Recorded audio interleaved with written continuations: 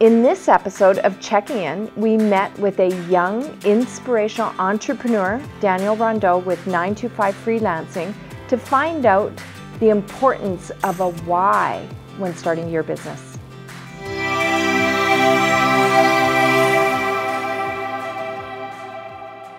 Thanks for coming in, Daniel. We have Daniel Rondeau, founder and CEO from 925 Freelancing Incorporated, in the studio with us today. Thank you very much for coming in. Thanks for having me. I really appreciate it.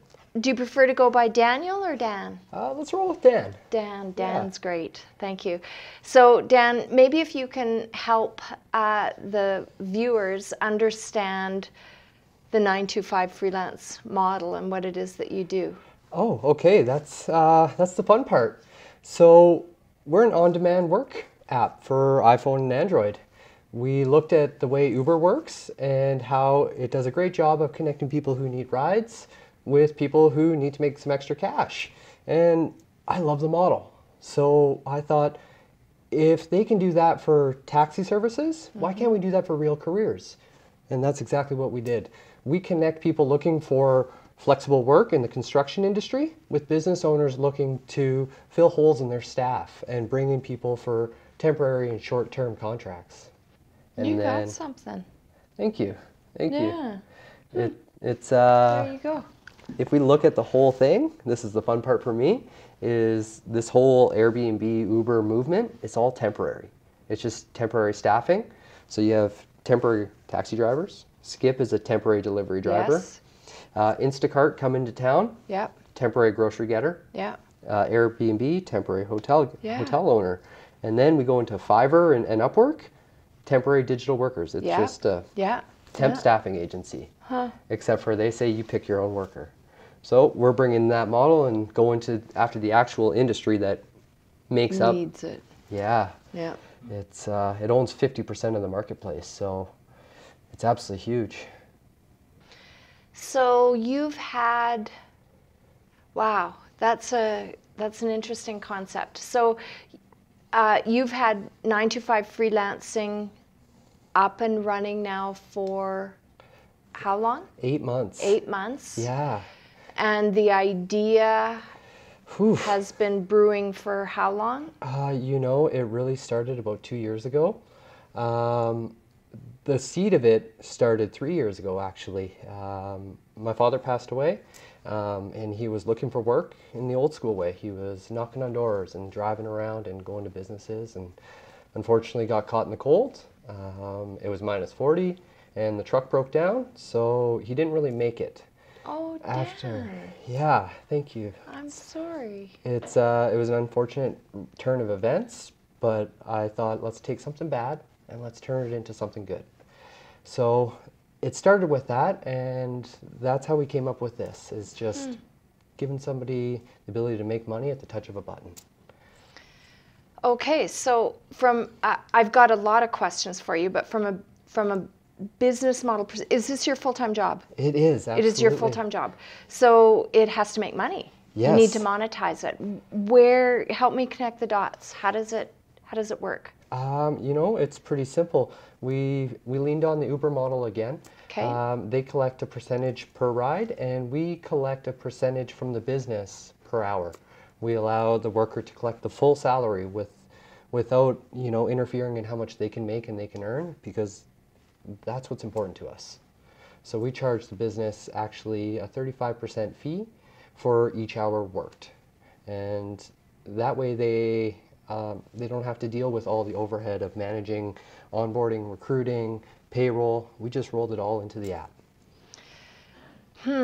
So you're going to have to help me some more. So is the customer the business that you're working with, or is the customer the individual looking to subsidize some income? That's the fun part about a two-sided marketplace that we have, is we see them both as customers. Technically speaking, from a business perspective, the businesses are the customer. They're just like the people that would go into a grocery store and go shopping for vegetables. They're paying the bill. But we see our workers as customers as well, because our job is to make them happy. Our job is to give them flexible work on demand. So they're both customers, but only one of them pays. Okay. Okay. So what's the appetite from the community? How's the uptake? You know, it's been absolutely amazing.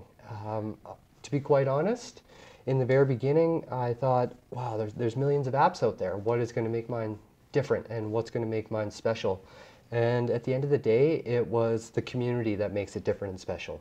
It was the businesses that make up Kelowna that say, we believe in you and we believe in your idea, and let's work together to help people find jobs and help put people in careers and pay their bills. I like it. Thank you. So how many workers Oh, do you have in the app or in the system?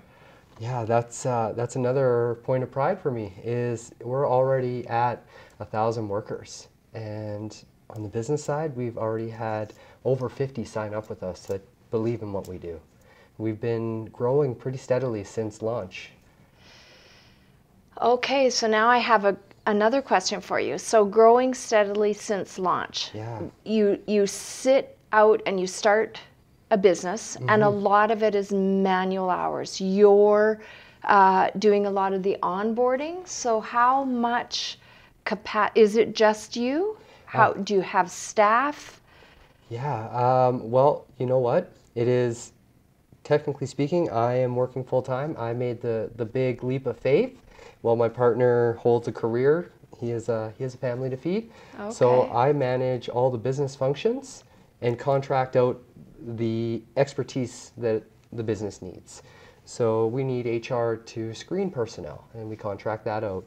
The copywriting and the digital design, we contract that all out simply to help us control our growth and control our expenses so that we don't grow too fast and end up sinking our own ship. Do you have any, so you 3 years in concept, 2 years in seriously thinking about it, and then 8 months in actually doing it.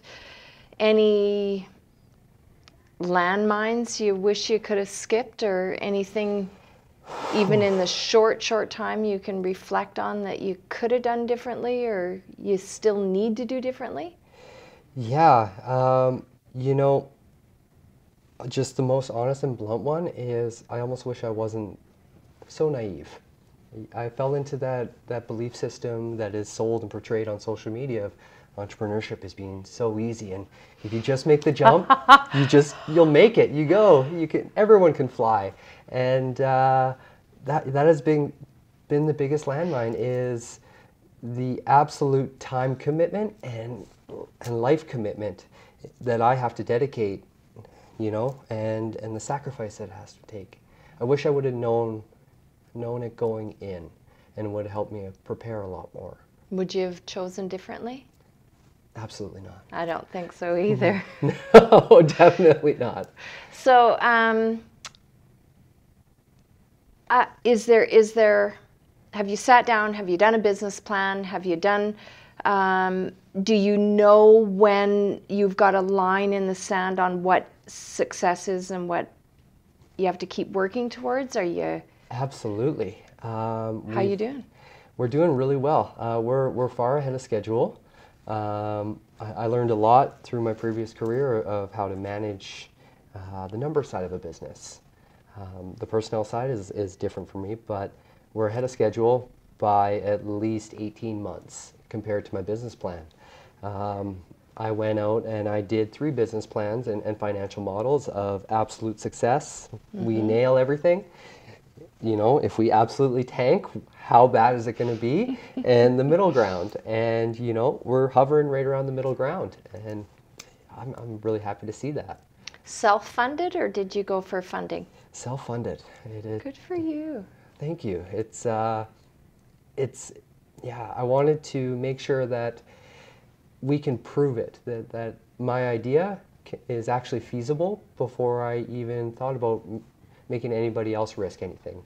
I funded it all from my savings and said, let's just do this and let me prove to everybody else that I can do it before I ask for help. So you've proved that it's viable. You've proved that you have a viable business Yeah. according to your plans or your projections. Yeah. What's next? Are you able to take it out into other communities? Do you have to be in those markets? You said at the beginning one of the biggest benefits to you was the uptake from the business community and the relationships with the business people. Can you do that in other communities? Absolutely. That has been a learning curve, though, as well, and a really fun one to sort out. Again, I was naive. I was young and naive. And I thought, hey, if we just make an app, it'll go nationwide and I won't have to manage it. But in a lot of ways, it's just like a traditional business. We're still going to have to go city by city and town by town and shake hands and build relationships just like anybody else would. And if we try and skip those steps, we won't make it.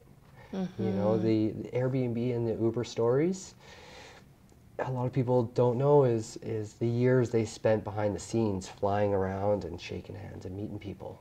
And that's my biggest learning is it's got to be old school. You got to get your boots dirty. Any other tips or words of wisdom you can leave us with? Make sure you know your why.